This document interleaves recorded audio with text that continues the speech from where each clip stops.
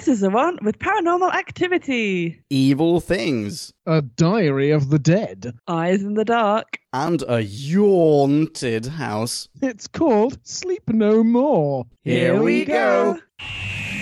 We're still on our epic race. All through time and all through space. We're slipping and angels now. Dalek Cyber Zood and wow! Counting Sonic's rating apps. From the poor to the sublime. Eccleston to Whittaker. Let's agree it's about time. Who back when? Reviewing on you who there is. Who back when? Subscribe and rate on iTunes, please. Rose and Donna. Amy Pond. Rory Clara. And beyond, Join us on this odyssey. What other choice could there be but who back when?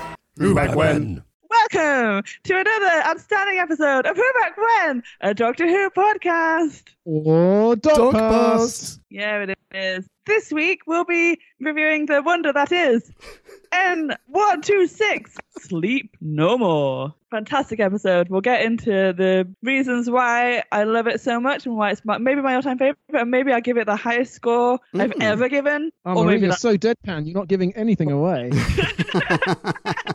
I'll be your host today. My name is Marie, and with me I have two very fine gentlemen, namely Sir in Green. Oh, that would be the very fine Drew Back When.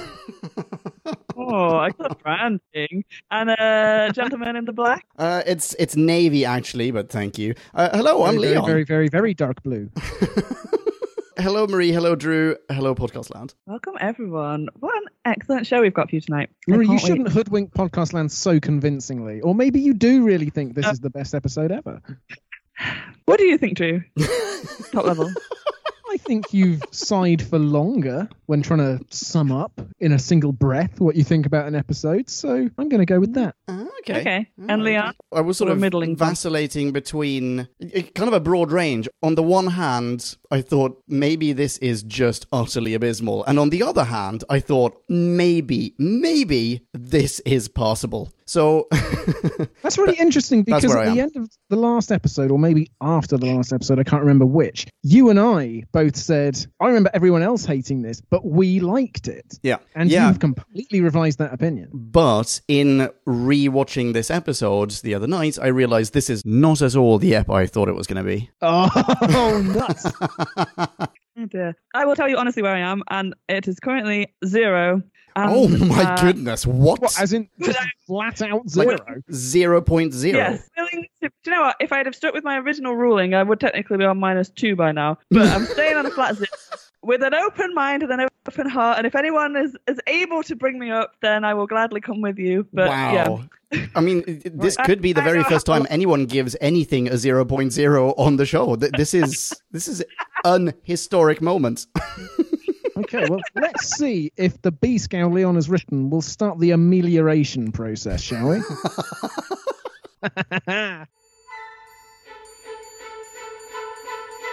Time for us to synopsize, Clarify and summarize, so take a view and grab a brew, and listen to this overview, this free-for-all. we like to call a bite-sized chunk of who.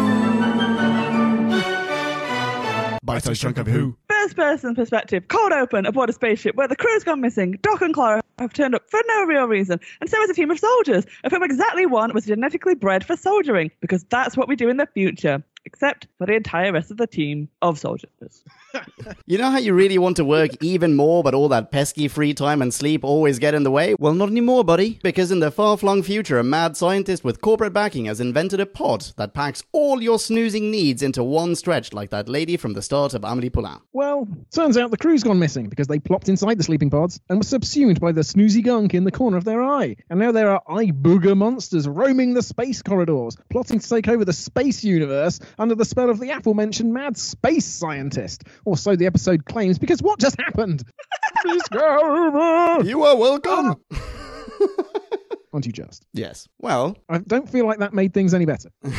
apologies for that. Straight up snark from the get-go from Leon, honestly. Can no one think of a good thing to say about this episode, or at least a question? I mean, the B-Scow ends by saying, what just happened? What did just happen? Is this real? Are we jumping straight into the end? Is that what we're doing? Well, I guess.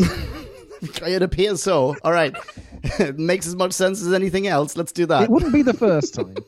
Okay. Wait, did you just ask, was this real? Yeah. Are you suggesting that there's a possibility that this was just a dream? Well, I'll tell you why. It doesn't make a huge amount of sense for me to think that. But if it isn't just a dream, if this isn't sort of made up, like a spam email, essentially, where it's like, we've hacked all your data and we have your passwords, and if you don't pay into my Bitcoin account, then I'll stop talking in my Central European accent and tell you who I really am, and that's much scarier. And, that sort of thing. So it could be a scam, because if not, then in the 38th century, the human race and or Clara is fucked. And this isn't resolved. I forgot about the whole hacking people's vision business, because I don't think that is ever resolved in this episode. But, okay, okay. What are you suggesting? What is happening, Drew? What? Okay, hang on.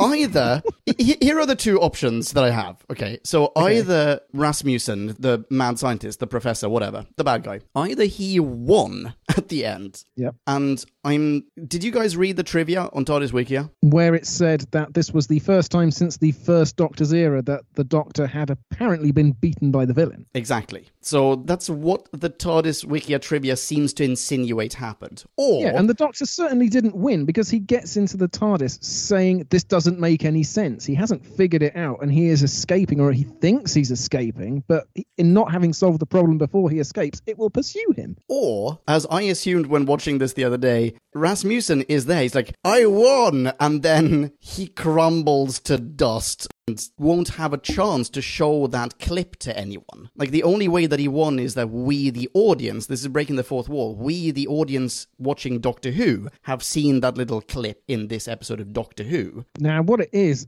this is being beamed down to Triton, or Titan, or wherever it is. Neptune. Oh, yeah, so it would be Triton. And, yeah, so we're part of the 38th century human audience, and we're all now fucked. And the Doctor's buggered off, so he's not going to help us. So just sit back, relax, and die painfully. Marie, what did you think happened? It depends whether this was a live screening, or whether this was pre-recorded, and whether he ever got to send it to Titan. Oh, that's a good point. Because he does, as mid the recording, he does collapse into a pile of dust. So maybe he's recording this and nobody ever gets to see it, and then the whole plan is spoiled. Yeah, but he's not very bothered about collapsing into a pile of dust, is he? He's not like, with my last ounce of sandy strength, I've got to reach out and hit the big red button. He's like, this is all going according to plan, and now you're freaking out, aren't you? You're losing your shit, but the calmer I am, the freakier it gets. Splat. Did you guys watch The Ring? No. Yeah. Isn't that what they're trying to do? Like in the Drew, do you know what The Ring is about? Is it the creepy girl in the well who comes out of the telly? Yes, it is. But okay, so for those in podcast land who aren't aware of The Ring, there's a VHS tape. If you watch the film, if you watch this video, then X amount of time later, this girl will creep out of your TV and murder you. And I felt like that's what this was. He was making The Ring videotape, and what we, the audience, are doing, we're basically seeing The Ring. I don't want to spoil the end of The Ring for people, but I already did. You had 2 decades, podcast land. It's and there was a remake and everything. Yes, that's true. Yeah, I mean, we, the audience, are watching the film The Ring and are subjected to the film that they are watching inside the film The Ring. Does this make sense? Am I talking out of my ear? I can't tell. There are too many layers for a Friday night. What I'm saying is, we, the audience, are the evidence that he has succeeded. Yes. It feels a little gimmicky, but we, the real audience, are the evidence that he, the fake person, succeeded. Yeah, and in witnessing the glitch in the videotape, that is the electronic signal activating the part of our brain that will turn us into Sandmen. Yeah, exactly. It depends how many people this screening reached. If it is, he wanted to the whole planet is going to see this, or the whole solar system, didn't he say at one point, is going to watch this, then yeah, humanity is fucked. But if it is just The Ring, it is, you pass on a physical copy, is it that a handful of people, us included, have seen this, and therefore they're going to get infected, but it will be a slow burn. It's not just going to wipe out humanity entirely. This is definitely on 38th century YouTube, and at the end he says, tell your friends, tell some strangers, and but I got no friends. Yeah, exactly, all that stuff. So it goes viral. This is the logic with The Ring, is you have to make a recording of it and pass it on, otherwise she'll come and get you, basically. And so that's how it spreads. People are trying to self-preserve, but there's nothing in that. You could just watch that and go, oh, he's an idiot, and delete it and never show anybody else. there's no like impetus to pass it on. It just tells you to pass it on. It is the end of every YouTube channel. Yeah, it's like one of those really shit chain email thingies. Send this to 17 of your friends, or you'll have 2 years of bad luck and your dick will fall off. That sort of thing. So it's not actually the vector element to this that you're objecting to. If this had been, in your eyes, a really brilliant, entertaining episode, which you had to show to your friends and everyone you know, then you'd be like, this fits and makes total sense and will take down the human race. But it's because you hate the preceding 43 minutes that you're like, this would never work. No one's ever going to watch this again. Don't worry. This leads me to a question then. The professor, what's his name again? Rasmussen. Gagan Rasmussen. So he says that he's made up this story. He's basically assembled the footage, is what he means by that. Oh, I see. But maybe he's being like, this is why you should look, because this is original and intriguing, and why don't you see this amazing thing I've created? You know, it's all part of selling it. Yeah, it's trying to draw you in at the beginning. But the so the idea is it's an electronic signal that changes something in your brain, and then therefore turns you into one of these sand monsters. Yeah, you're right. Wait, how does that make sense? Because don't you need to go into a pod? Don't you need to actually sleep, quote unquote, or whatever? Yeah. Have your sleep condensed? In this episode, the only thing we've seen the sand monster do is kill people. We haven't seen anyone why didn't everyone turn into a sand monster? There was one person who had been in one of those pods for however many years and had turned into a sand monster. Yeah, 5 years, patient 0. Yeah, but that's the point. Is it without the pods? Do they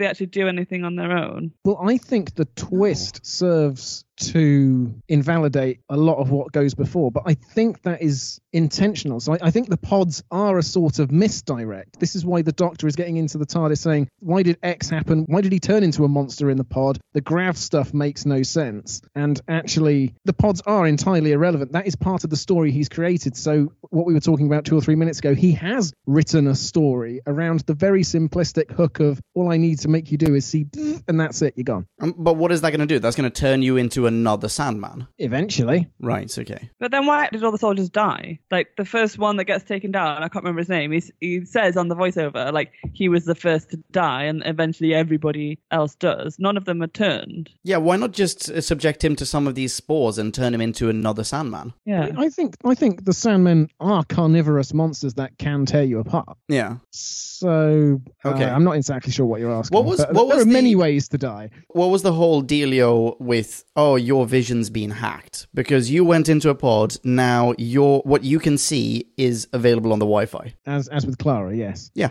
and with everyone who had been in a pod. What was the deal with that? This is one of my biggest beefs with the episode, was just how it was shot and how I really, really hated it. It just felt so awkward and in your face and was so distracting, like right from the word go. And it took everyone else so long to realize what was happening. Wait, sorry, can I ask, what was the annoying bit to you? Do you mean the first person perspective thing? Yeah, how it was being filmed, and I hated all of the looking directly into camera. So the Doctor was doing it all the time, looking at Clara, looking at, I can't remember the other woman's name, but like looking at particular people and getting a camera's eye view back. Nagata, yeah. Yes, Nagata. Oh, we'll come back to her also.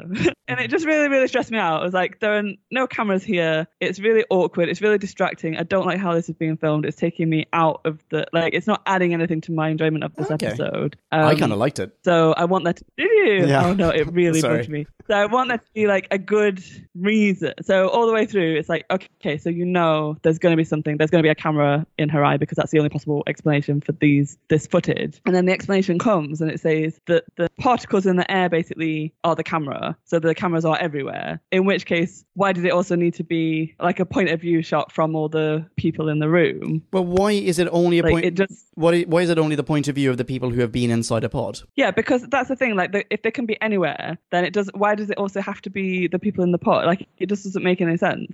So it would I think it would have been better done if there were cameras around and like the majority of it was filmed with like a normal CCTV camera, and then just every now and again it shot to a shot that couldn't possibly exist. But for them to go, there's no cameras anywhere, like all of this footage is fake, therefore it doesn't have to come from someone's eye.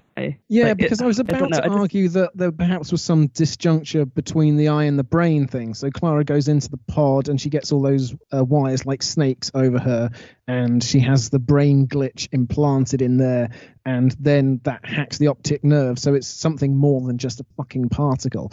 But you are absolutely right. There are no cameras hidden up in the corners of the rooms. It is just stuff floating around up there. Exactly. Not that I think sleep is just floating in the air, because if it does, I'm going to buy some goggles. Oh, yeah, that is really, really quite revolting. Yeah. And there's also a few times, I think, after the Doc realizes that these cameras are the particles, there's a few shots where he directly looks to camera, and it's like he's looking, like if there was a CCTV camera there, he would be looking right in the lens of it. And it's just like, this doesn't work. You can't throw a pointed look at something when everything is a camera. Like, it just doesn't work. When it's just a mote hanging in the air, a speck or something. Yeah. That being said, I really enjoyed that we got this first-person perspective. I mean, I wouldn't want a whole show with that. I wouldn't want Doctor Who to revisit that perspective very often. But it's nice that they're trying something new. Like, it was a cool effect for the sole reason that we haven't had it before. Yeah, I really liked it too. I see what Marie is saying, that you didn't need to be reminded every 20 seconds by being put behind the eyes of someone who was very rapidly turning their head to look at something else. You could just shake it a little bit or move forward through a room rather than keep spinning left and right. Well, I would even be okay with that if they had provided a proper explanation for why people's vision was hijacked, and I don't feel that they did. I still don't understand why that happened, and consequently it just feels like a gimmick. If it had actually been tied in as a plot point, it would have been like, oh, okay, cool, this makes sense. Now I get it. It's not a camera, it's because of this, and that's happening because of this. It's like, great, this is good writing, but it's not. Like, it's just absent. And do you know what else? Oh, sorry, go for it, sorry. I said the other thing that is not good writing is there's a line where the Doc says, I've hacked into this camera. The woman whose name I've forgotten, Drew. Nagata says, oh, there are no cameras. And Doc continues and goes, we must be missing something. I can't possibly think what it is. It's like, oh, come on. Like, it's so... like, blindingly obvious at that point. And then, later again, after he has finally clicked. And what did you say 1.83 minutes ago? Yeah. And they're watching the footage. And he's just saying to Clara and this woman, oh, yeah, can't you tell, like, they're being really stupid for not knowing what it is. And he refuses to tell them that the problem is that there's no cameras. He's making them work it out for themselves. And it's like, you didn't fucking work it out. Why should they be expected to? Yeah. But it is stupidly obvious, and they should all have already. I agree. That was maybe too obvious. I mean, we quite often have that device of, oh, wait, hang on, what did you just say? Because I need to hear you say it again in order for the right neurons to fire inside my head. I don't know why I mean, it's a trope. It happens a lot. But this was maybe that happens in real life as well. But this was too simplistic a thing to use for that. However, what really annoyed me was they are under severe duress. Why is he asking them to piece it together? Why is he making something didactic out of it? Why is he trying to teach them to, why is he giving them a net and teaching them how to fish? No, absolutely not. Just give them a fish and save your lives. He's not giving them a net and teaching them how to fish. He's giving them a net and saying, based on this net, can you figure out where you are? Yeah. It's just so patronizing. It just feels so unnecessary. Yeah. Way too cryptic. I didn't like the Doctor in this episode. He bugged me. Okay, here's another problem that I have that is related to the POV. In the very beginning, everyone gets a collector's card. Like, everyone gets a screen with their face, cool, funky space designs, their name, maybe their job title or something like that. Yep, their age and their vital stats and their survival rating. Exactly. It's like you're watching a wrestling game or you're collecting, superhero cards or whatever, and there's someone behind that. I'm assuming it's Rasmussen going like, oh, here's Billy 2 balls. Wait, that's the normal amount of balls. Here's Billy 1 ball. Here's Billy 3 balls. That's better. Here's Billy 3 balls. You know what? He thinks he's a bit of a joker. That is, to me, that's incredibly lazy writing. Like, that's tell, don't show that they're practicing. Yeah. And also, who is saying this? Why would Rasmussen or whoever else, why would they go, he thinks he's a bit of a joker? This person does not factor into your narrative. Like, no. It's really not necessary. If your goal as Rasmussen, by the way, is to just show that little glitch, just show that glitch. Like, there is, you will spare yourself 43 minutes of risk of your audience flipping to a different channel. Just show people the glitch. Problem solved. But anyway, yeah, so the whole card thing in the beginning, absolutely hated it. The card thing as well, it's basically like they've computer game-ized it all. Yes. And that fits in with the like POV camera work Yeah, it's like as well. like You're the shooter. It looks very much like that here when the soldiers are running around. Yeah. Wait, hang on. Why are there soldiers, but only one of them is genetically bred to be a soldier? Why isn't everyone bred to be a soldier, or no one bred to be a soldier? There's more than one type of soldier. But this feels like a very specific mission where maybe grunt, like brute force is not enough. Maybe you do need like an intelligence to go on this sort of rescue mission. Okay, like yeah, those fair enough. sort of we're breeding you for violence. You attack without any consideration to who the enemy is. You just, they're bred with low intellect. They're kind of the frontline soldiers that you don't mind getting killed. They're not the ones you choose to go on a special mission to possibly rescue a team. Yeah, that's true. No, You sorry, I want take it someone back, who actually. can That's a good handle point. themselves and possibly be cannon fodder. I think it makes sense, the makeup of this team. You've got the guy who is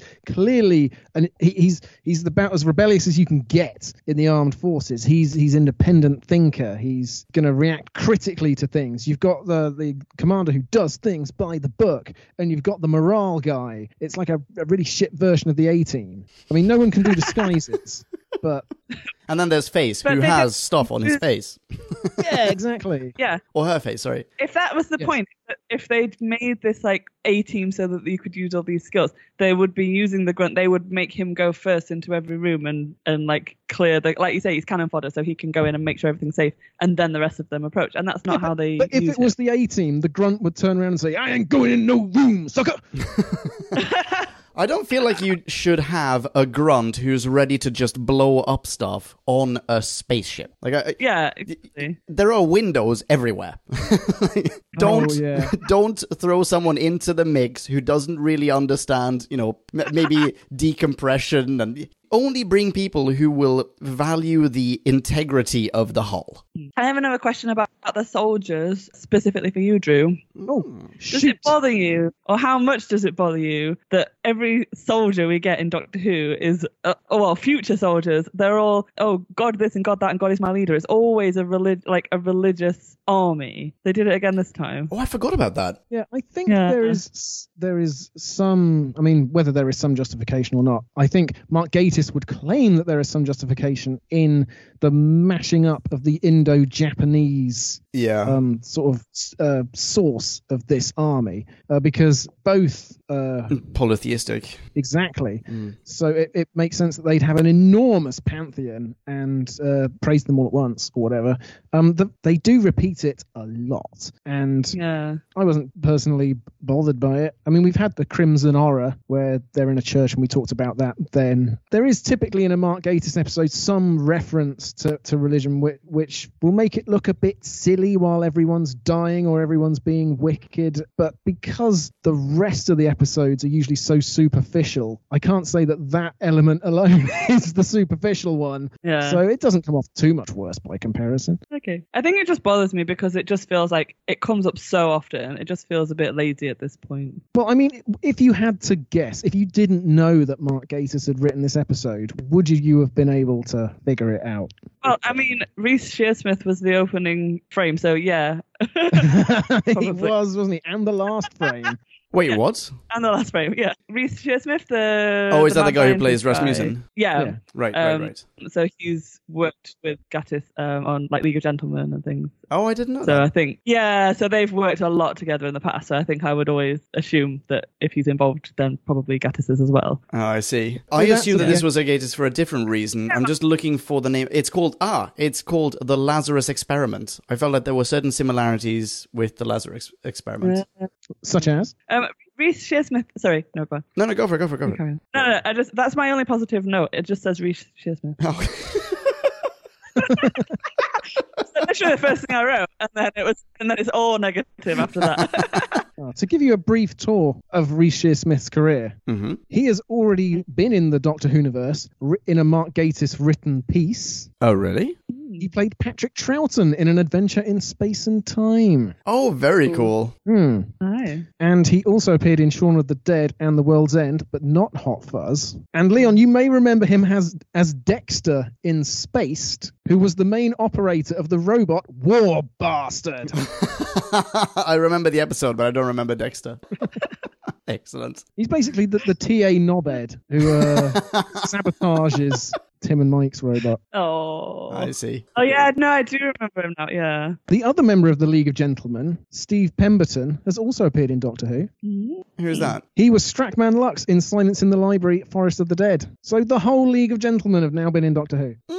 If I had any kind of emotional connection to the League of Gentlemen, my heart would be warmed right now. But Oh, you'd love it. It's so good, Leon. You should definitely watch it. is it really? Okay, I will add it to my list. I adore it. Can I get the facts in for this episode? Let's do it, please.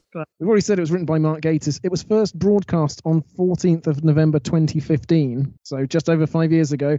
I also wanted to bring up Wikipedia lists the audience appreciation index for each episode. These are scores out of 100.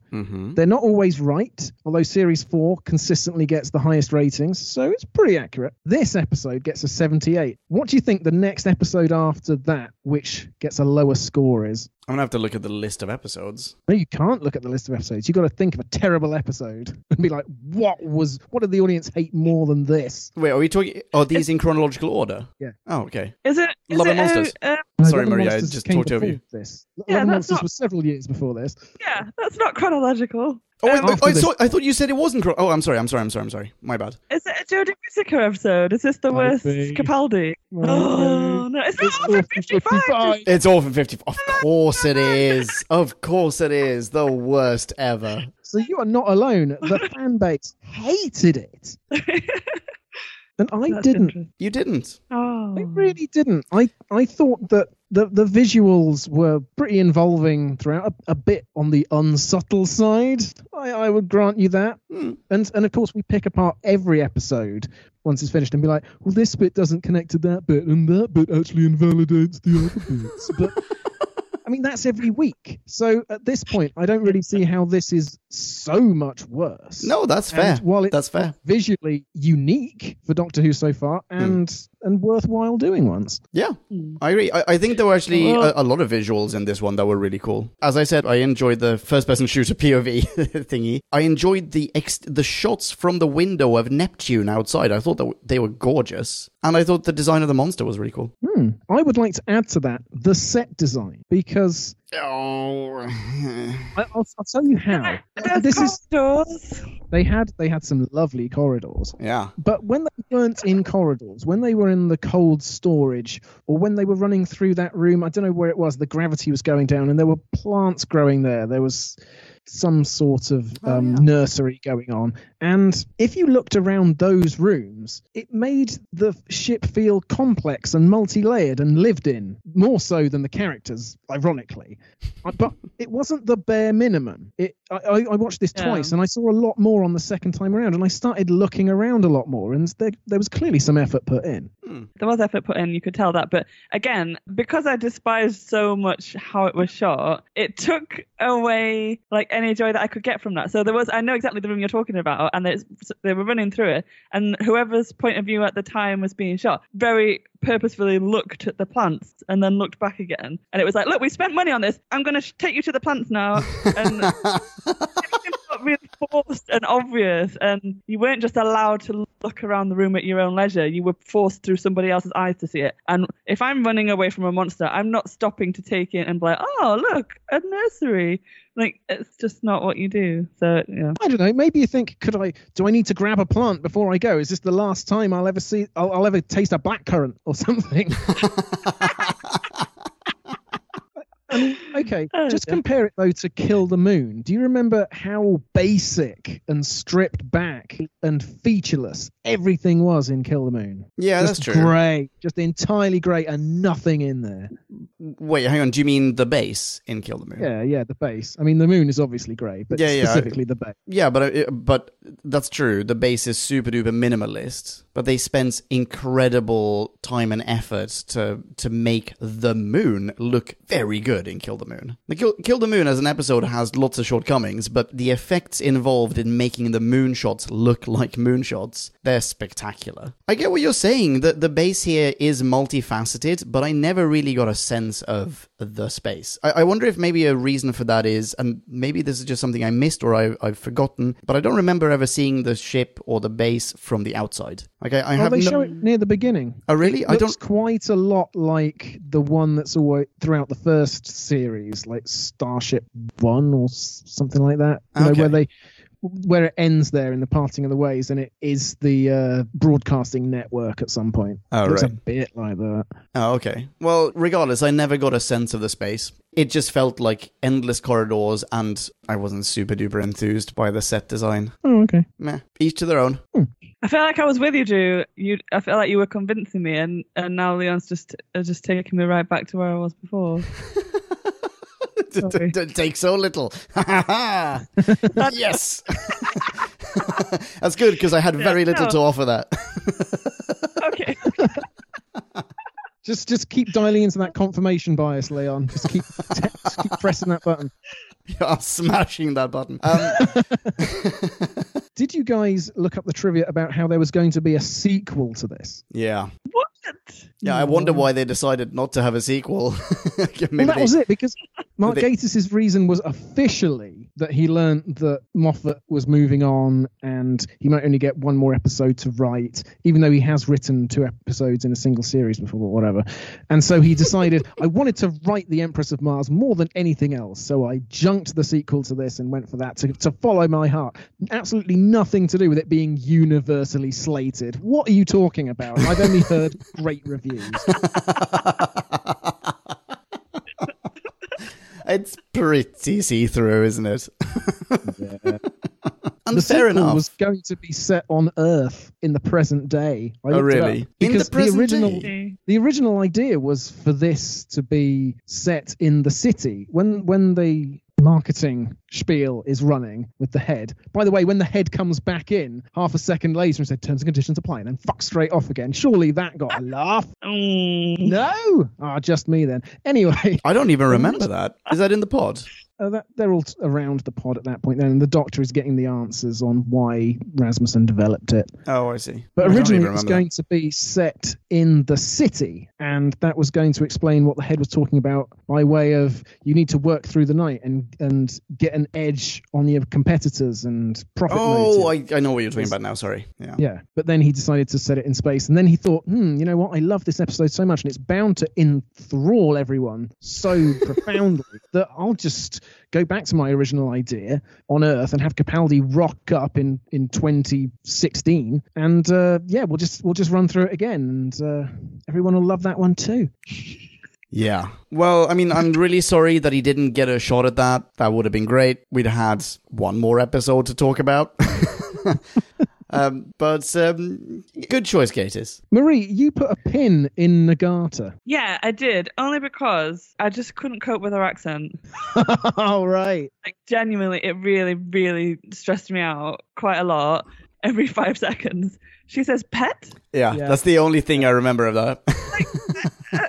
Like someone's gone, I know, diversity. Let's put a northerner in here. I know, what do northerners say? Oh yeah, let's make her a Geordie. They say pet, don't they? Yeah, okay. And they just wrote pet into every single line that she had. And this is why I was saying I should technically be on a -2, because I was like, I'm going to knock off a point every time she says pet. And then I ran out of points. So 7 pets then. Yeah. There was some heavy petting. That could have been an intro line. Damn it. Oh no. It just really, really stressed me out because it was someone who was obviously like never been to Newcastle. It was just decided that this is how people speak. And actually, like, there's context. And so where I'm from, people will call you duck or love or cock, and you'll be chatting with your buddies or the lady in the supermarket or whatever, and it'll come out quite frequently. She did just say cock. I did. Oh, okay. Yes. Common. Up Derbyshire, I think. But anyway, if you are like a military leader and you're like commanding respect, and she actually corrected someone and says, "Oh, it's mom," she's not going to be using these quite like it's like down south, it's just calling someone mate. Like, you don't do it in a professional setting. Yeah. And it just felt like it was wrong time and place for her to do it. And then she continued to do it throughout the episode. And it just really, really pissed me off. And there was absolutely no reason that she needed to be Geordie. It wasn't part of her character. So they could just not do that. Or just hire a fucking Geordie actor. And then you don't have to deal with this awful accent, which I just, how she came on screen, it just ground my teeth just started like, So, yeah. It's a future accent. This is the 38th century, or whenever it is. Yeah, she's from Newcastle, which is in Indo-Japan, so that's your problem. Okay. And they all lawyered. It's probably yeah. I feel like the combination of that and the camera work, it just meant that whatever... There may be good things about this episode, but I was so distracted by the bad things that I just couldn't find any enjoyment. I was just getting more and more wound up and angry by watching it. So, yeah. Well, to give Nagata's real-life actress's backstory, her name's Elaine Tan. I think she's English because she started her career in EastEnders, Hollyoaks, and The Bill, which would have been 3 different accents. But she's also cracked America. She plays a character called Coach Evans in a film called Get Even, which can only be made in America. Also, she's been in CSI, but only for a couple of episodes. Yeah. But she's transatlantic and up and down the country, hawking her accents. Oh, but yeah, I did look her up because the first word out of her mouth, I was like, oh, this sounds really weird. And then I was like, hang on, I'm not from Newcastle. I don't know this accent very well. Maybe I'm being stupid and maybe this is what they sound like. So I looked her up and it said she was from London. So I assumed, that it's just a really bad accent. Leon, you're about to say something else. How do you guys feel about the "Do the Song Please" scene? I liked it. Oh, why, Drew? Why? It's a horrible scene. We're going to have 5.0 or okay, let's be realistic. There'll be a 4.3 from Drew. There'll be a -2 from Marie. I'm not going to reveal where I am just yet, but it's neither of those two. Okay, Drew, defend yourself. The banality of numerology yet. I liked this scene because of the reason they gave for it. After the mashed together multi-festival party, everyone got drunk and thought, you know what's really stupid? That song. Don't you hate it? Yeah, I really hate it too. Should we sing it? I mean, that would be mental, right? And they all start singing it, and the computer's like, please shut the fuck up. And they're like, oh, for fuck's sake, what can we do about this computer? I know, we'll reprogram her so she loves it, so she insists on it. The joke's on you, AI. And then we wind up with this situation. I agree. I think that's a fun bit of backstory, but it is not set up. We've never met the crew. We have no impression of the crew, the now ex-crew of this spaceship. So this is our impression. This is our impression. Crew to remain entirely mythical and essentially featureless, or do you want to get to know them via these means? This does not allow me to get to know that crew. I'm sorry. I agree with you. I think it's a nice thing that they added that as a backstory, but it would only have worked. It would have worked for me if there had been anything about the actual crew. Like anything. Or you know what? Something that just sets up the fact that there was a party. Like anything. What we get here is just a dude, he goes to a door and the door doesn't work because someone we don't know has reprogrammed it for a reason you've had to assume in a way that we can only deduce by having the dude sing. He doesn't even... How does he know what? No! This is a bad scene, Drew. You are wrong. Marie, back me up here. At all? Do you want to be told not, or shown not told? Wait, whichever the worst of those is, everything.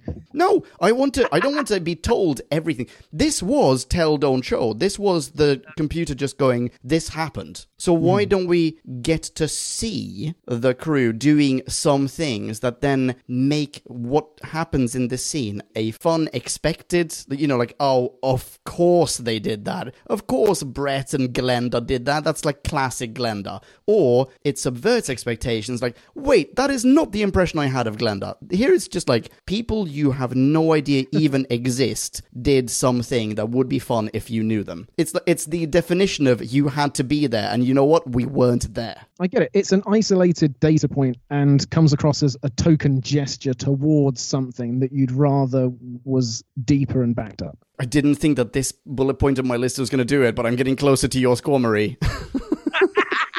The other thing that the incident with the door does, I think, is take away any tension that scene would have with the monster coming towards you.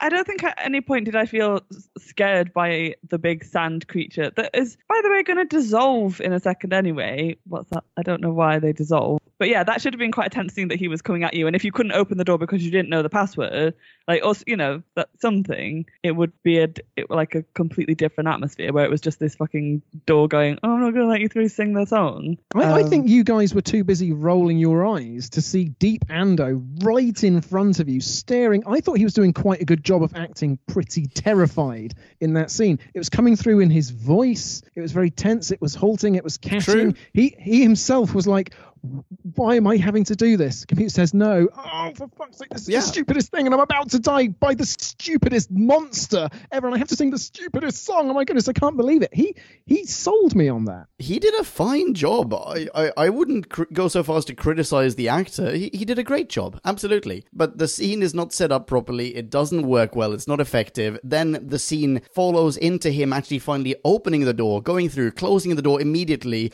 in an empty room, admiring the gorgeous CGI scenery, turning around, jump scare, there's a monster who got in. How? I don't know. Did the monster also sing the song outside? Did we miss that? How did that happen?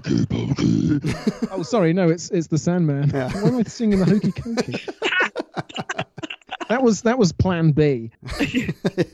Mr. Sandman. Yeah, every door has a... yeah. How did the Sandman get through? I really hope he did have to sing the song too. Why didn't we see that? That would have been pretty. You know what? Yeah, that would have been fun.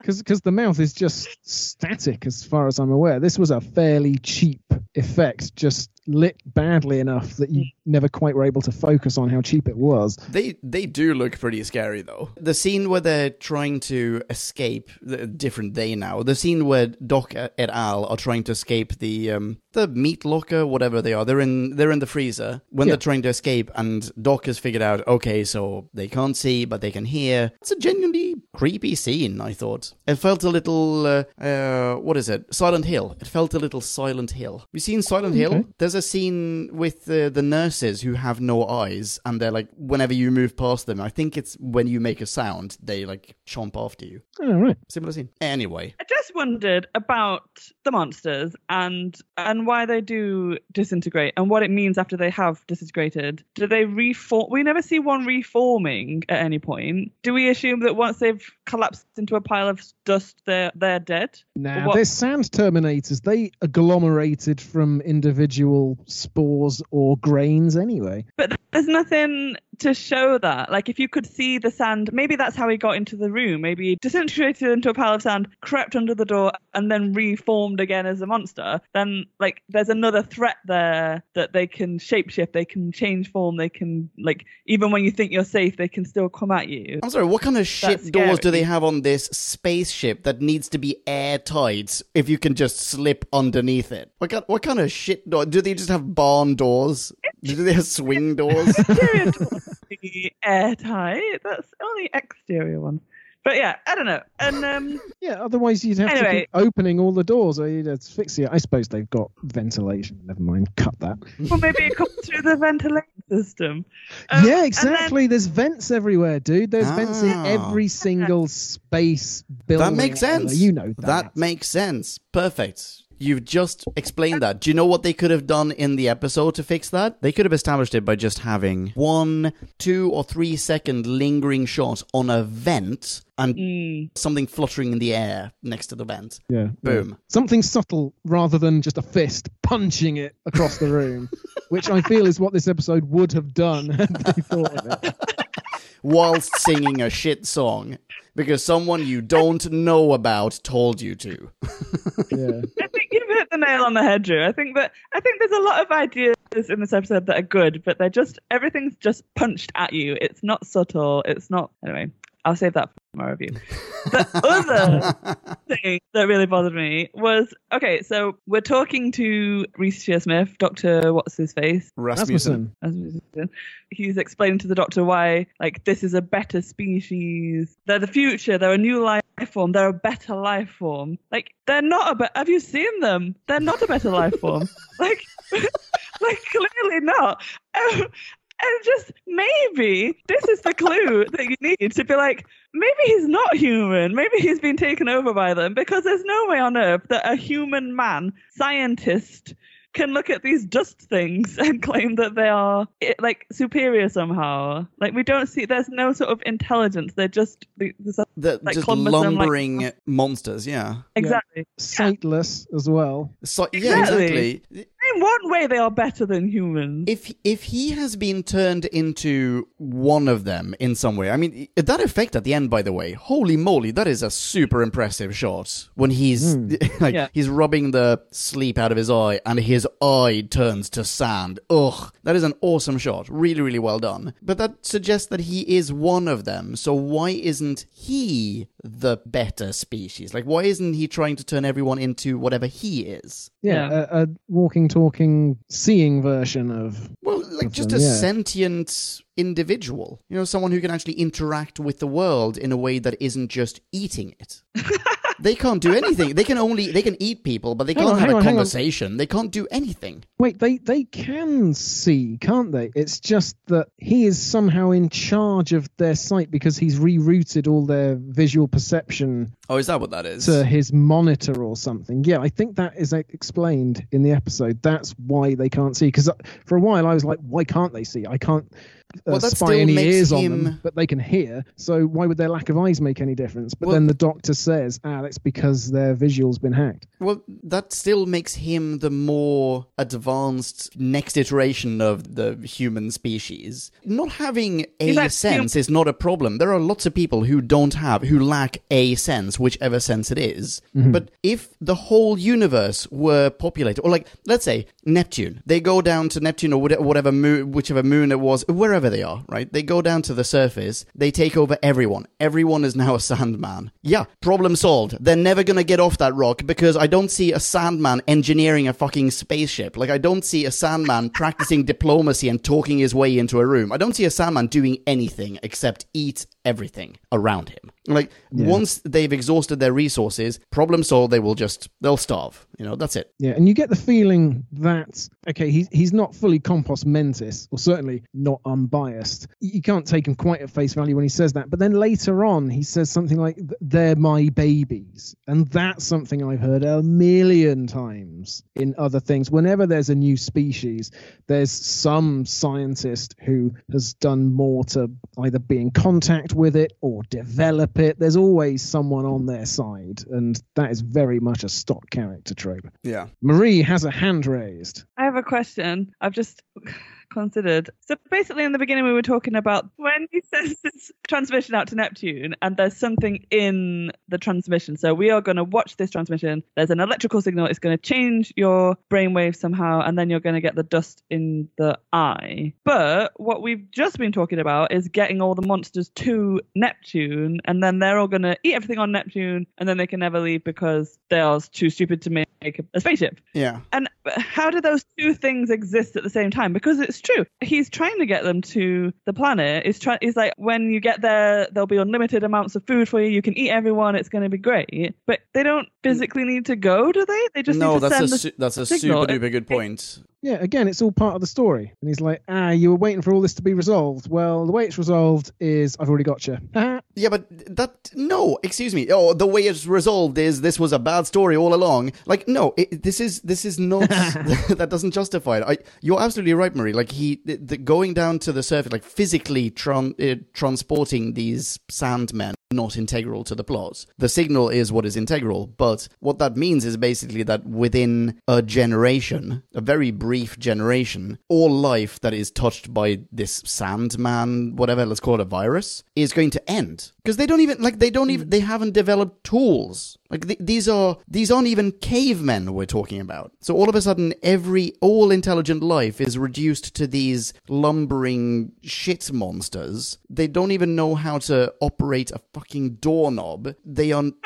All life is going to die. At a certain point, they will run out of people to eat, and they will just starve. Well, you know what? Maybe that's not true, because maybe that is all part of the story. And we've got this entirely the wrong way around. In that Rasmussen, we are actually watching a Sandman with full capabilities. He is showing a story of lumbering monsters, because that's what people, in brackets, viewers of Doctor Who, tune in for. They tune in for lumbering monsters. So he gives them lumbering monsters, but actually they're far more capable than that. And then we're saying, why are they lumbering monsters? And why is he far more capable than that? And it's for the same reason. But if that was the case, he doesn't seem that he's able to sustain that body. When he does, like, he scratches his eye and then he just dissolves. He just very, like, slowly from the top down dissolves into a pile of dust. Doesn't feel like that's a choice. I don't know. Maybe he's just doing it to screw with people. Ending. Yeah. That's just the capper. Yeah, as dumb as that was, I felt like it was worth it just because the effect was so cool. Yeah, and it carried on being cool as well. Once the eye socket had hollowed out, then as the rest of his head disintegrated, it continued to be grotesque and compelling. Yeah, there's a moment when there's just half a head continuing to have a conversation, just the lower half of his head, and he's still talking. I thought that was really, really well done. I did. No, I absolutely adored that effect. That was one of the really good things about this episode. Aha. Minus 1.8. I did. But yeah, I just feel like if we'd have seen them rebuilding from the sand again, or if we'd seen that he had control to change form at will, that it was like, it just seemed accidental. It just should have had a bit more agency, and then he would have been a scarier. I am 173% on your side, Marie. This is why when I watched it the other day, I was like, wait, did he just accidentally die? Like, is this the only reason the good guys win? Like, he would have won had he not scratched his eye. Yeah, I agree that a single shot of the process working in the opposite direction would have made things a lot better. I am going to pile in on this episode for a minute. We have already had a Base Under Siege episode in this series. Under the Lake. Yep. Where the crew have been killed. Yep. And they come back to torment the people who turn up after them, or whoever's remaining. And it's far more interesting when they're ghosts than it is here. Absolutely. Because you can see all the characters and not have to make up names like Glenda and Barry, whoever the hell was reprogrammed. I can't remember. That's how forgettable that forgettable character was. Yeah. Okay, a couple of positives. Shall we try? Yeah, why not? Okay, a little bit of fan service. There's you put way more stock and weight behind this fan service than I ever do, but sure, go ahead. This isn't something that'll absolutely bring it up. I thought, okay, here's the thing about the fan service. The fan service, there were two instances of fan service that I noticed, that I made a note of, and then there's a third one in the trivia that I had no idea about. But there were two instances that I noticed, and I thought that they were ham-fisted, but I'm still glad that they're there. Is opening a scene on a little portrait of William Hartnell in its own way not incredibly ham-fisted? Yeah. Like, oh, yeah. Look what we've done here. Yeah. Oh, yeah, certainly. Absolutely. That's also way too blatant. The two that I made a note of here were the Doctor going, oh, you don't get to name things. I get to name things, blah, blah, blah. It's like the Silurians all over again, and this feed into it. Like, every time anyone has a conversation about the Silurians on, I'm sure, any podcast, it turns into the whole, like, oh, wait, but they weren't living in the Silurian period and blah, blah, blah. There's something in the actual episode itself about it, as in the Classic Who serial itself about this. Anyway, so, okay, fine, nice. And the other one being, no one in the universe actually puts space ahead of a noun. It's not a space restaurant, it is a restaurant, which is just such an incredible nod to everything in Doctor Who has space ahead of it. Certainly in and then they classic mention Who. the space pirates. The Space Yeah. Pirates, which is a serial. Yes, absolutely, you're right. But like, I mean, everything, the whole Terry Nation, like the Terry Nationism that we have brought up on Who Back When so many times. Every time Terry Nation wrote a serial, everything had space in front of it. If you went to a city, it was a space city. Like everything was space something. So I really liked that Capaldi brought that up. It's a nice little nod. It's like, oh yeah, cool. I believe that Mark Gatiss has watched Doctor Who in the past. You know, he's not just some dude who was roped into writing it. No, Gatiss has been on this show since 2005. He is immersed with it. He respects it. He reveres it. Absolutely, Of yes. course he's going to put this stuff in. And that's a nice thing. Okay, fine. Anything else that you liked? Anything else? I can name one thing. Go for it. It'd be great if someone else named something they liked. I've tried, but you guys have rather deflated me with your, hey, guess what? We're 2 and you're 1 and we have the same opinion and we're more than you. So true. Very sorry, Drew. So go on, Leon. Go ahead. What else do you like? Okay, here was a nice Clara line and a very nice Clara delivery, I thought, when she talks about, well, she hears the name Morpheus and she goes, oh, after the God of Dreams. And she just very casually, very blasé, just goes, oh yeah, not just this, you know, not just a pretty face. It was a really cool, just stone cold delivery. I loved it. Very nice. Yeah, it was quick and neat and well executed. Marie, Absolutely. did you like anything else about Clara in this episode? You've said precious little about lovely Clara so far. I like that scene with Clara because just Clara is awesome, and of course she delivers it with class and style and everything she always does. However, directly after that scene, do you remember what happened? She falls into the thing in some inexplicable way. Yes, exactly. And I had to rewind it because I was like, I didn't think that was going to be it. I knew that was going to be I was it. I was watching it, and I was like, how did that just happen? I think I just blinked and missed it. Okay, let me rewind this. I went back to it. The Doctor is stood literally next to her, like a foot away from her. And then the camera cuts away, we follow someone else, and then suddenly she screams, and then she's in the thing. And the Doctor is supposed to not have noticed this, that his companion is stood literally, like, you know, not even an arm's length away. And like, oh, no, what happened to Clara? Like, it's just so stupid.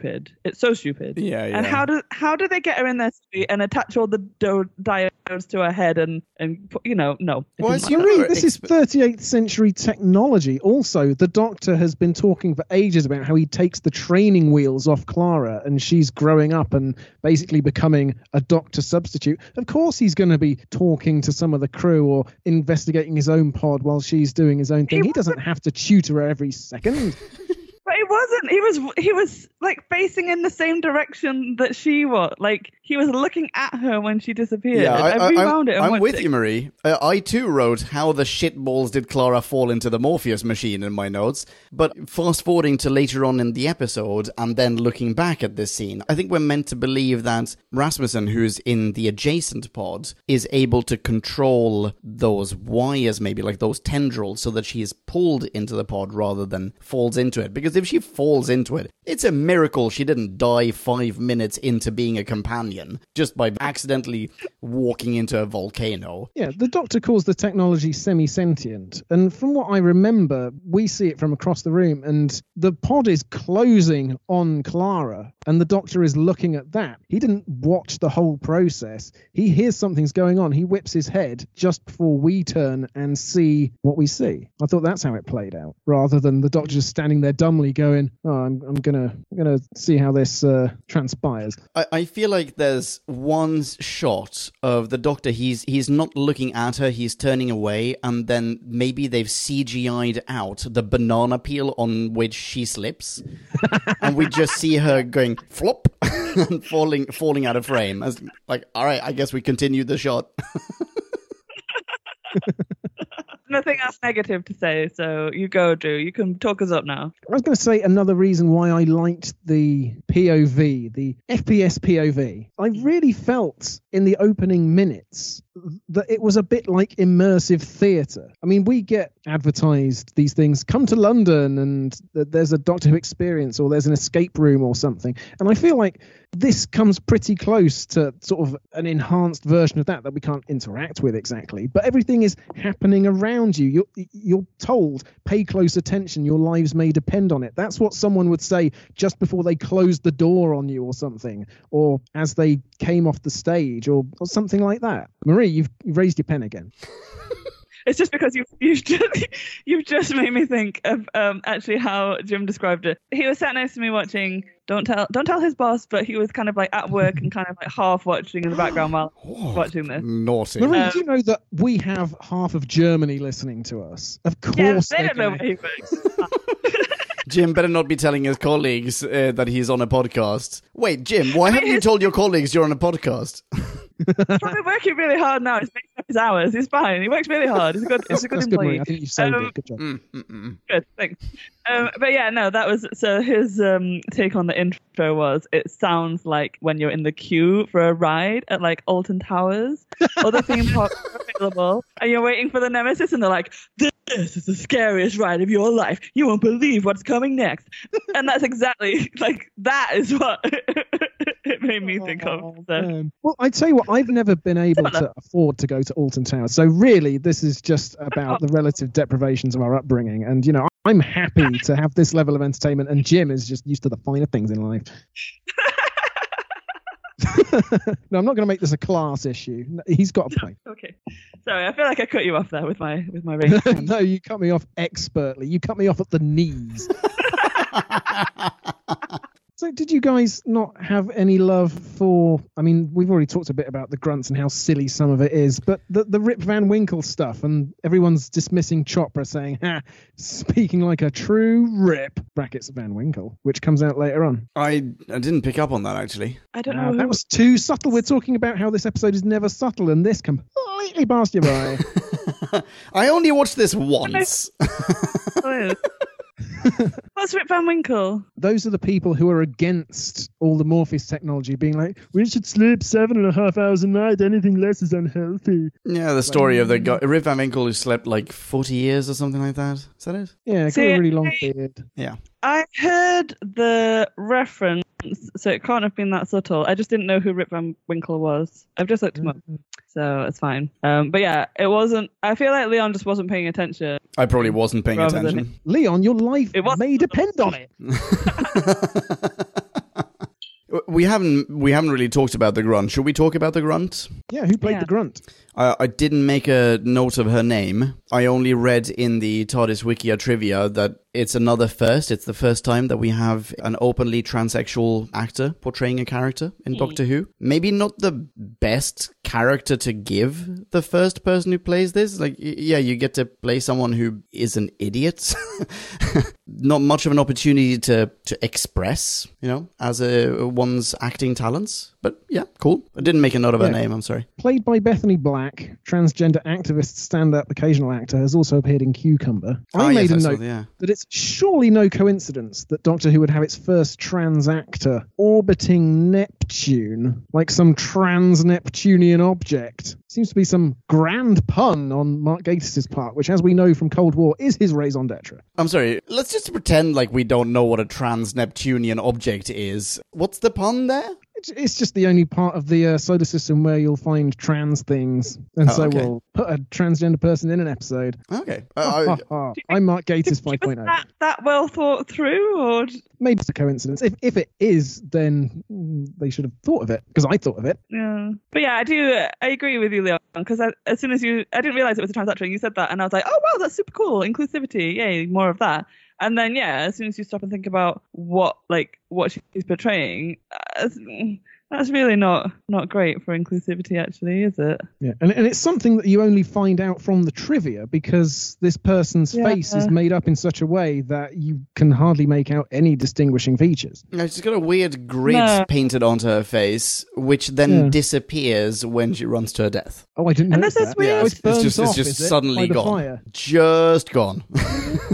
The fire seared it away. That's how tattoos work. But, you know? Yeah. just burn them off, easy. Was she supposed to be in love with the guy character that she kept touching his face a couple of times? Chopra. She said he was beautiful. Chopra, yeah. Saying he was pretty Chopra. Pretty, yeah. I think you're probably right. I don't think I was paying attention because I didn't even know. I have zero recollection of the pretty Chopra line or that was a theme in this episode. I have no recollection of that. It comes up 3 times. That is why, on one occasion, Chopra goes to strike 474 and ends up in a headlock while 474 is apologizing the whole time, which is another thing that I liked because it was very incongruous but made perfect sense the way it was written. Sort of thing you can only get in sci-fi, and that's why we're here. Yay. The fact that you're casting a trans person doesn't mean that you absolutely have to cast them in a role that highlights gender or gender roles or gender identity. But I think it's a positive in and of itself that you're casting absolutely anyone in absolutely any role, that one doesn't determine the other necessarily. But this was, regardless of who was cast in this role, this was a bad part to be cast in. This is the role that you cast someone in if you don't necessarily require someone with acting jobs. Well, Miss Black has only had 6 roles to date on IMDb, so that's why I said occasional actor, that was in my notes anyway. Maybe that's part of it. Like, you don't need to be an Olivier. We can get you in here, and you'll do a decent job. I don't know. Yeah. It's a really interesting discussion because it is I think it is really important to hire trans people and get more. Representation, yes, there we go. But it's such a dehumanized role. Yeah, deliberately so. Yeah, exactly. It doesn't, and I think you're absolutely right. It shouldn't be that we only hire trans people to play super important parts where you're playing a trans character and we're going to educate people and blah blah blah that. You have to fly the flag and be in front of it at all times. Yeah. It shouldn't be that that's the only roles you can get. There should be more roles available. It just feels like at the minute there aren't that many roles, not that many trans people are being cast. And so if you're casting someone, it's a big deal. Do you want that to be the character that's associated with them? Just seems a bit... At the same time, we've said all this, but I'm thinking about the 474 Chopra relationship. Now, at the beginning, it's outright hostility or scorn or something. And, it's very tired to sacrifice oneself to be raised ever so slightly in the opinion of someone else, as if your whole life is worth them seeing you a bit less negatively than before. Chopra realizes he comes to appreciate and value 474 more by the end. I would love it if that was, I always want to say if that was intentional, but I feel like it probably was intentional. Maybe that's what they were trying to do, but I just feel like everything in this episode, there's a lot of things where we've said, they could have done this, so we're trying to do this. They could have done it better, and just things weren't done enough. And so if that was the goal, if there was a discussion meeting and they said, okay, we're gonna hire a trans actor, we're gonna put her in this dehumanized role, she's gonna be this grunt who is low intelligence, blah blah blah, low emotional capabilities, just like a physical force, but over the course of the episode we're gonna have her character develop and we're gonna have the other people change their opinion of her, that could have been done better. That should have been, if that was the case, that should have been a bigger role. Well, I don't know. I sort of think the more we talk about it and the more we think about it, we are going on what the others are saying about this character. So at the beginning, all we're told is that they are stupid. They are way subhuman. They lack A, B, C, and D, and they're not as good as the regular soldiers. Okay, Chopra doesn't at the end say, you know what, I really learned something today. There's actually a lot more depth to them than you realize. And I understand now that the difference is entirely from my own perspective, and I have shed my prejudices, and so he doesn't do any of that. But I think it might be there in some way. I also wouldn't like that. I wouldn't if it was exactly how you've described it, I would equally be going, that's too much. That's just really in your face and blah blah blah. Which is why he didn't have a monologue saying exactly that. Exactly. But there's got to be a happy middle ground where it's not, if it's so subtle that most people miss it, then what's the point of it being there? If you're trying to make a point, then make your point. I thought this was, in part, incredibly tropey. I mean, bear in mind, so when watching this, I did, for whatever reason, I missed the 3 deliveries of this pretty Chopra line. So I completely missed that there was an interest between between these two, or at least a one-sided interest somehow between these two characters. So first of all, I took this to be very tropey because there are so many films, I'm thinking war films in particular, where one person, you maybe haven't had much of a relationship building between one character and this one person, and this one person gets injured to a point where they're going to sacrifice themselves. You get so many of these. Every war film has one of these, and this was that trope in this episode. But on top of that, not realizing that there was potentially a one-sided romantic interest, or maybe a two-sided romantic interest, who knows, I took this to be maybe an allegory of someone who's intellectually debilitated, who has been given the role of, I carry guns, and Chopra is the utter arsehole who doesn't respect this person because this intellectually debilitated in some way, and then at the end realizes the humanity in this person when this person, ironically, is going to, their life is about to be extinguished. That was it. Anyway, that's what I was... This made sense like 5 minutes ago. Yeah. You don't know what you got till it's gone. Can I just say one thing that I liked, and then we can go to ratings? Just go for it. Which is when Clara has named the Sandmen and Capaldi is protesting, and she says, would you prefer the Dustmen? Was that not funny? Nobody tittered? I tittered. I tittered abundantly. I think statistically speaking, about 33% of the audience tittered at that point. Okay, well, represent. No, do you know what? I hold my hands up. Basically, whenever Clara says a joke, I titter a little bit. So I probably tittered at Dustin because she's great. And scene. And now it is time to rate this. Did we love or hate this? Bing bong, hey la la la la la la. Ratings. Shazamatron podcast land, and welcome to the Our Minis part of this episode. You're sticking with that, are you? For whatever reason, it has fallen upon me to start. Thanks, majority rules. Okay, here we go. Okay, to start off, I know I said at the very beginning of this episode that I was oscillating between loathing and tolerating this episode. And I am pleased to say that partly because you've highlighted some of the positive aspects of it, partly because I've now had an extra hour and a half to think about it, what have you, I have settled on mostly tolerating it. And to clarify, that is far from appreciating it and even further away from lauding it. It is not all negatives. There's good acting from Doc. There's good, if not great, acting from Clara, but I feel like both are implemented very, very sparingly here. It's perhaps an episode that is, it's not Doc-centric, it's not companion-centric, it's not... Wait, hang on, what is it? It's not ancillary character-centric, it's not plot-centric. I don't know what it is. It's all filler. As for the other characters here, the aforementioned ancillary characters, you know what? I have no idea who the other cast members were. That we have been wielding a few names here and there, and I could probably describe the Grunt and Rasmussen in relative detail, but the others mean nothing to me.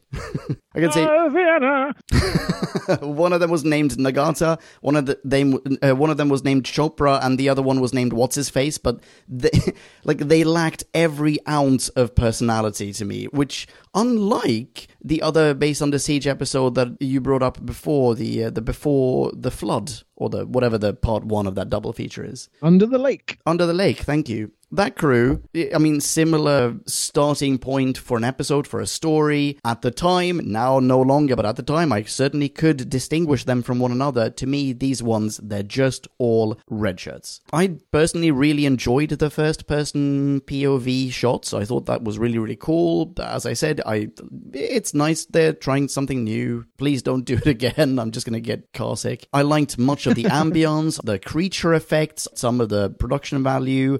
But foremost, there's a lot of intention behind some of the characters and the world building, but the thing is, I just don't feel like there's enough to substantiate most of it. I was very disheartened by the lazy writing, by the collector's cards, by the nonsensical plots. Like, basically what it boils down to, I think, is that Gatiss had a cool concept in mind. Undoubtedly, it was cool, and he felt he could approach it from 2, maybe 3 different angles, but in the end, he chose to approach it from all of them and not flesh out either. In summary, I'm giving this I don't know how this is going to relate to you guys. I have no idea. I'm giving this a 1.3. Cool. Okay. That's nice. Okay, All right. here is some balance. Chopra hears a roar from behind the door and raises his gun. Who's there? Chief? He says entirely redundantly. This has happened in so many episodes of Doctor Who. I swear that I've encountered one recently where the chief equivalent gave the response, "Since when do I sound like that?" I thought it was Kill the Moon, but I could be wrong. Moving on, the "They're my babies, always so hungry" speech, no matter how sincerely delivered by horror devotee Reece Shearsmith, is so naff. There's a line that's given airspace, as if waiting for a round of applause. Capaldi says, like smuggling a jam jar full of germs through customs. That is poor for a first draft. That should have been cut and amended and many things done to it and never seen the light of day. However, I like what this episode tried to do fundamentally. Mark Gatiss has been part of the crew for exactly a decade at this point. He's seen it all. He knows how stale these stories set on space stations have become. We saw Chibnall try to freshen this concept in 42, but all that did was have us checking our watches waiting for the end. Here we have monsters that roar, lumbering after Doc and his companion and the crew of the week. It couldn't be more formulaic, but for me, thanks to the shaky cam POV strategy, I actually found it quite hard to compare to these base under siege stories such as Under the Lake, because it's different. It's way less imaginative in its story devices, but it's more imaginative in its execution. It's worth doing once. However, there are deeper problems. Underneath the skin of innovation, there's something that's typical of Mark Gatiss's episodes for quite a while. The characterization is weirdly depthless. We talked about how Cold War was nothing but stock characters, a situation, and a pun. The Crimson Horror was again a collection of types, plus Matt Smith groaning a lot. Robot of Sherwood had some banter, but it was a mishmash of elements that didn't quite gel. A Gatiss episode in the Moffat era is always a synthesis. It's a concoction without the ingredients ever mixed well enough to feel organic. Like you say, Leon, it's 4 or 5 different things thrown in and becoming less than the sum of their parts. This bit is an homage. This bit, however, is a twist on the formula. So that's when you should be impressed and should laugh. However, I found the visuals so compelling and the experience so engrossing and surrounding. Like, I can't think of a word to express that. I found it very watchable. Horror films especially can be as thin and as two-dimensional as anything. But if it grabs you by the balls, that qualifies it as a fine horror. So I am exempting this episode from needing to be an all-rounder with manifold strengths to a degree. Of course, certain aspects are lacking. And maybe that's accentuated because the visuals for me were so effective. But just because an episode nails one dimension shouldn't necessarily count against the others. Also, I feel like this is a very bad series for this installment to be airing in. We've had big, rich, meaty two-parters. We talked about Under the Lake. That gets 90 minutes to allow us to feast on nuance and complexity and fleshed out supporting characters. Our thoughts have been provoked. And so right now, we are primed to look down on a quick and nasty tug job of an episode, which is what Gatiss likes to specialize in. Nevertheless, I was satisfied. We're looking for the weak link in a series that we know must come. And so this attracts all the opprobrium that would ordinarily be spread far more evenly. So in sum, I remember liking it before. I liked it again. 2.6. Twice my score. How many times Marie's score? With a Marie. Well, I was waiting for you to say something. I felt like you were waiting till the end and you were going to come out with some really heartfelt, emotional reason why I should love this episode. And no, it was didn't grab me by the balls. And I think what it boils down to is I agree with everything you've just said, but I didn't like the visual. And so you've given it a lot of leeway for it's a thin as fuck story, as horror stories often are, but I enjoyed watching it. I didn't enjoy watching it, therefore... Yeah, totally. It lives and dies. So excited. Lives and dies. And for me, it's lived, and for you, it is dodo material. Yes. And I I agree with something as well. Like I think Leon said, like the concept is good, but a lot of it is ham-fisted. And I think I kept coming back to that. Like, there are things in there that you could see if you decided to go in a different direction, or if you just tweak things a little bit, or if you'd focus more on certain characters, or if you'd just shown the monsters in a different light, or just done this, or just done that, could have been good. And I think, if anything, it just annoys me more. It's like, why didn't this come up? Why wasn't there a meeting with all the writers? And why didn't somebody go, excuse me, guys, what if we just made it less shit? Wouldn't that be a great thing to do? Guys, I've had a mad idea. Why don't we make it good? Exactly. Why weren't you there, Drew? You could have changed the whole thing. Honestly, one of the first notes. So I've told you already, my first note was Reece Shearsmith. I then didn't write a single thing until 10 minutes in, when I wrote, if this was not a Doctor Who episode, I would have turned off by now. Like, ouch. Like, You're burnt.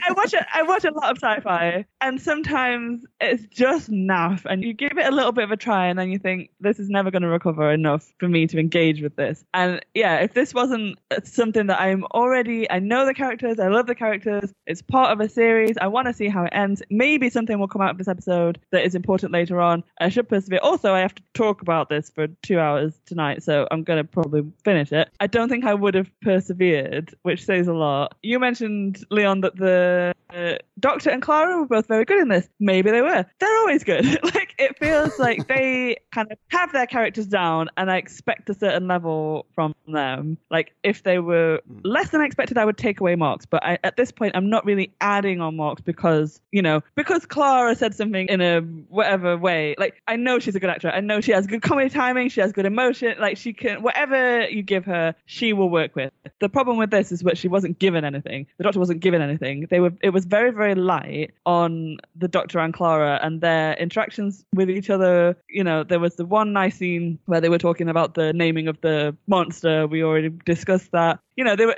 a couple of things here and there that were nice, but not enough to make up for all of the other things that have just sort of dragged it down for me. Yeah, the POV thing.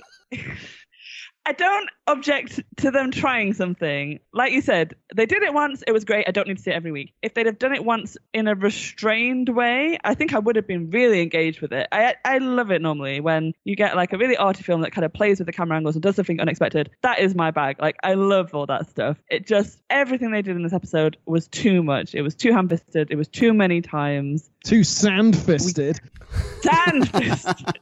Like, we get the point. It doesn't feel like it's giving your audience any credit whatsoever. It is just every scene that they can make from someone's point of view is going to be made from someone's point of view until there's enough repetition that someone finally goes, oh, are they filming from Clara's perspective? Oh, Clara's not wearing a helmet, like a camera. She doesn't have an eyepiece. Something's going on there. And it just and because of that, they make the Doctor stupid and they make Clara stupid, and everybody just failed to see what should have been super obvious from the beginning. And I didn't appreciate that either. The ending was lovely. I did enjoy the special effects. The rubbing of the eye and the guy just disintegrating slowly was lovely. Really, really nicely done. Like we discussed, it could have just been some intention could have been there. It could have been more forceful if we'd have been sure that it wasn't just that he was disintegrating into a pile of sand and was just going to die. Like, it would have been nice to know what the trajectory was after this scene, or not even to know for sure what was happening, but to at least have the option of it might not be the end. There could be something more. It just felt like everything was left a bit loose. Yeah. But I do... And again, we talked quite a lot about the character. I've forgotten whatever the number was. 474.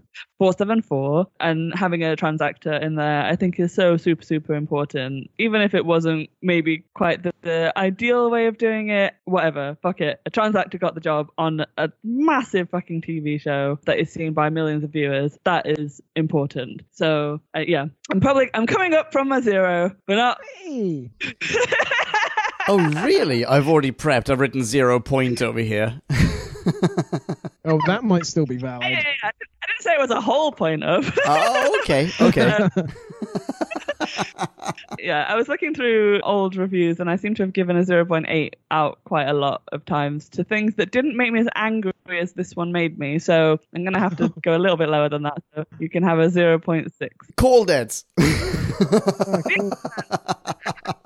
Oh, fantastic. Holy moly. Just under half of my score. We've made a nice spread. Yeah, absolutely. Yeah. Well, this has been wonderful. Shall we see if Podcastland agrees with us? With who? Yeah, that's a good question. Let's see how wide podcast land spread for us. Yeah. Oh.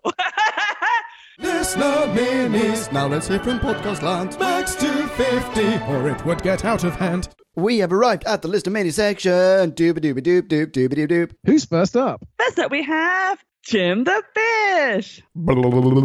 Jim. Hello, Jim. Hi, Jim. Jim starts. The episode opens with a guy telling us not to watch it. Should have taken his advice. Zing! Jim continues. Sleep No More is basically Mark Gatiss' attempt at a found footage horror episode, which runs into the problems of having a fake deep premise involving eye boogers metastasizing into lumbering boogers monsters, which are boring as shit. Zero effective horror scenes, and only about one sort of memorable character, which is a shame because it tries haphazardly to do some genuinely inventive things with the found footage genre in the process, but lacks the ingenuity to make anything watchable out of it. And Jim continues with a question. Why eye boogers, though? I mean, sure, alien signals that turn people into dust is all fine and good, but how is this connected to accelerated sleep? This somehow makes even less sense than Doc's deductions in Kill the Moon. Oh! You talked about Kill the Moon, dude.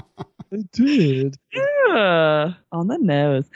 And since it was the Doctor's deduction, it's hard to brush it away as a red herring. It did make sense to him somehow. And Jim concludes, finally, I would like to commend the episode for casting the first ever transgender person on the show in a role of subhuman freak. This is bravery unheard of in the modern age. And Jim gives this 0.8 out of 5. Quite generous, Jim. I gotta say, few people do vitriol like Jim the Fish. Well done, Jim. Well done, Jim. Fantastic. Thank you very much, Jim the Fish. And some very solid points. Mm-hmm. Next up, who we got? Why, it's James Ashley. Hello, James. Long time no see. Hi, James. James begins. Sleep No More is an episode which certainly attempts to be creative. The found footage element takes some adjusting, but I think it fitted in well with and complemented the story tremendously. In terms of the episode then, I think it is overall quite creepy and very atmospheric for Doctor Who. Oh, do go on, James. Though it does undoubtedly suffer from some serious pacing issues. Pull up, James, pull up. Going from slow motion tiptoe at the start to a haphazard sprint by the almost non-existent conclusion. This is the second review in a row that uses the word haphazard. What are the odds of that? And James continues, the performances, for the most part, are good, with Capaldi shining out as usual, while the guest cast are also well acted, but are unfortunately quite forgettable. On release, this episode was received very poorly, probably due to the aforementioned slow start and potential to feel gimmicky, and still maintains one of the lowest ratings on IMDb. But I think generally the fandom's opinion of this story has grown over time. Yes, it has its flaws, says James, but I think the twisting plot, found footage element, and brilliant direction give it a cold, atmospheric feel virtually unrivaled by any other story. And James gives this a rating of, holy moly, hold on to your pacemakers, 3.3 out of 5. Wow, excellent, James. That was very close to what I was originally going to give this. Really? I mean, I was just about to say, isn't that sort of like your rating plus Marie's rating? I think the takeaway is that James has a huge heart. Good stuff. Thank you very much, James. Write in more often. We want to hear more. Yes, absolutely. Yeah, don't be a stranger. Good stuff. Yeah. Next up, we have Michael Ridgway. Ridgway. Love you, Michael. Oh my goodness, you have grown. It's more than your heart that's huge. Okay, Michael starts with some likes. First line, Morpheus, the kind of shitty thing I suspect Amazon is already prepping for its workforce. They are definitely looking into it. No doubt. Monsters made of sleep dust. Ew. Shearsmith's nutty scientist. A few nice jump scares, particularly poor Deep Ando's demise, just as he thought he was safe. Sniff. And that darn freaky finale, the only moment I remembered from the original broadcast. I mean, I would agree with that. That sticks with you. Yeah. I remember that as well. Yeah, definitely. But Michael also has a fair few So many attempt the shaky cam Blair Witch ripoff, and rarely is it any good. Nor does the Ring ripoff work. Why have we never heard of these Sandmen again if this viral message is being spread across the galaxy? We've had better base under siege stories this series, let alone previous, where we care more about the suckers being bunked off. Why does Nagata speak in Geordie slang as Indo-Japan colonised Newcastle? Pet. Pet. Don't be so petty, Leon.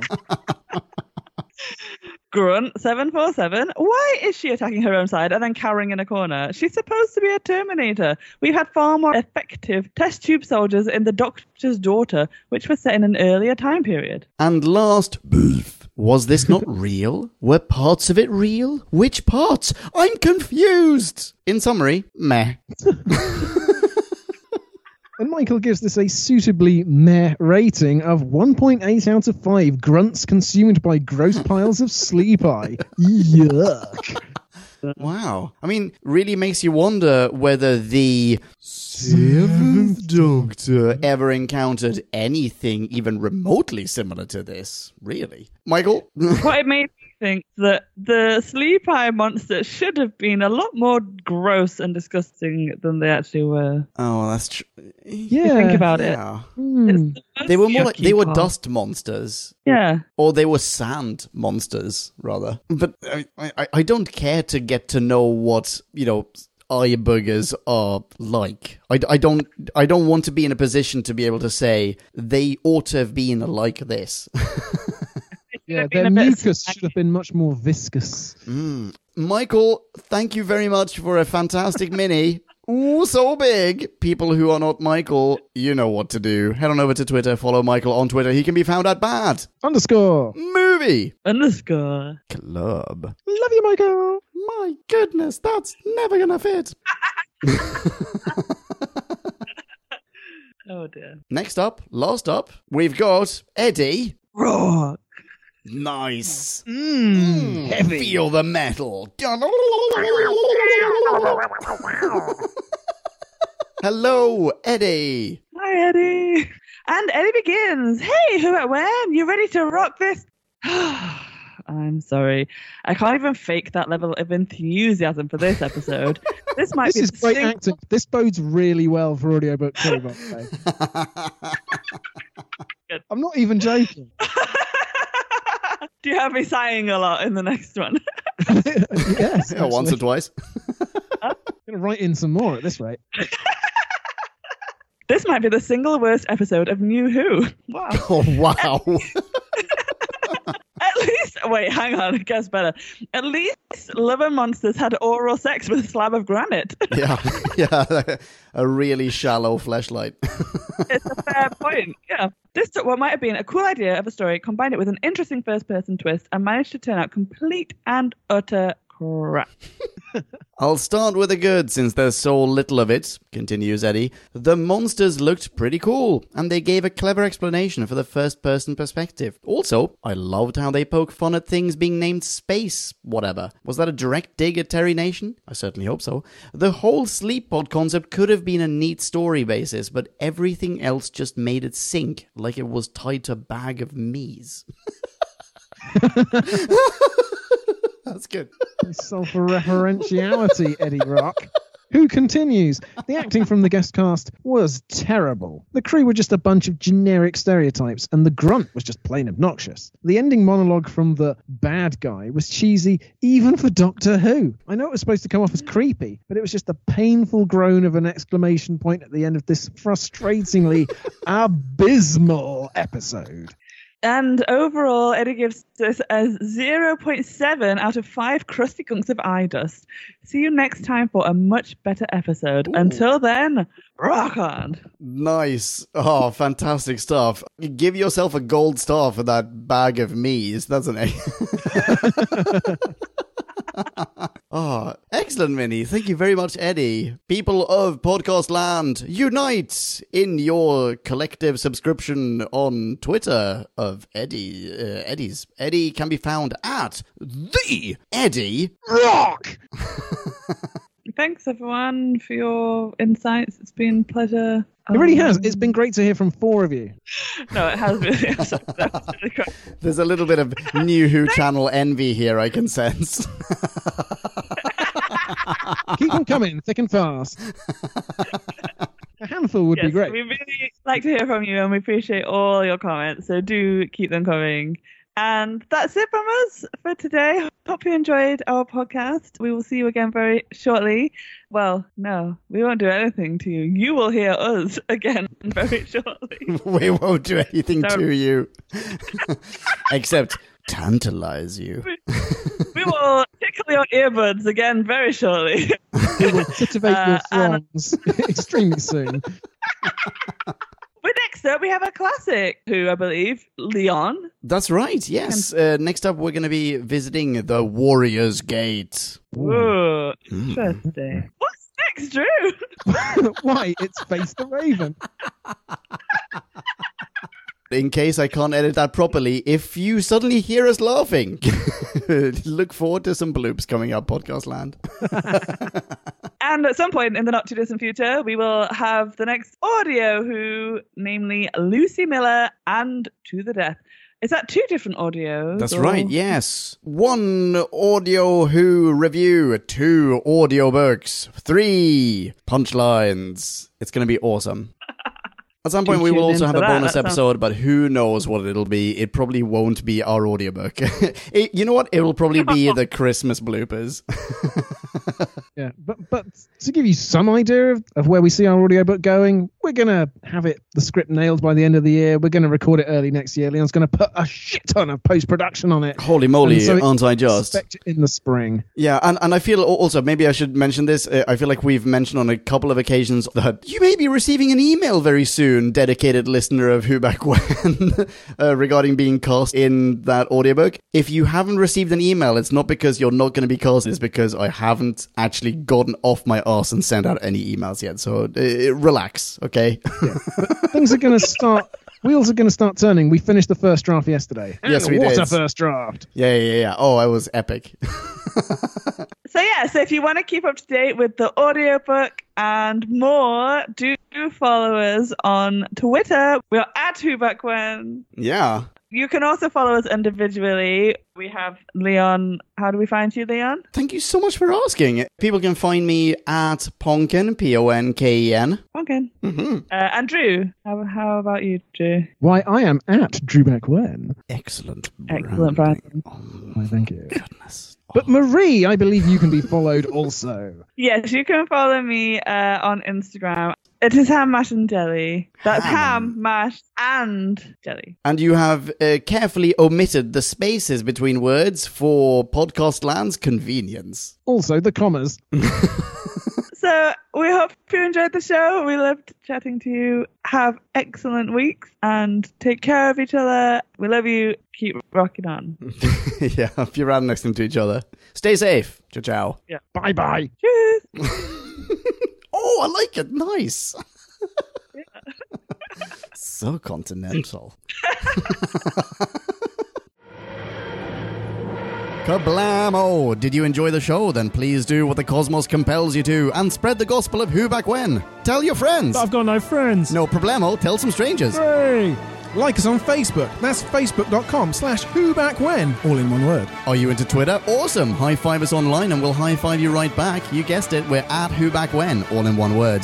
Check us out on Instagram for behind-the-scenes photos and other Whovian goodness. Watch our videos or even listen to our podcast on YouTube. That's whobackwhen.com/YouTube. Vote us up on Reddit, listen to us on Stitcher, and head on over to our website, whobackwhen.com, where you can submit a review of your own, browse the article archives, and peruse our visual index of aliens, monsters, and more, which increases in kablamos with every episode. And lastly, give us a rating and review on iTunes. It helps our show get noticed and earns you lots of karma points. That's it. Rock on and be rad and excellent to each other. Catch your earballs in our next Who review or bonus episode. Until then, ciao. Who back when?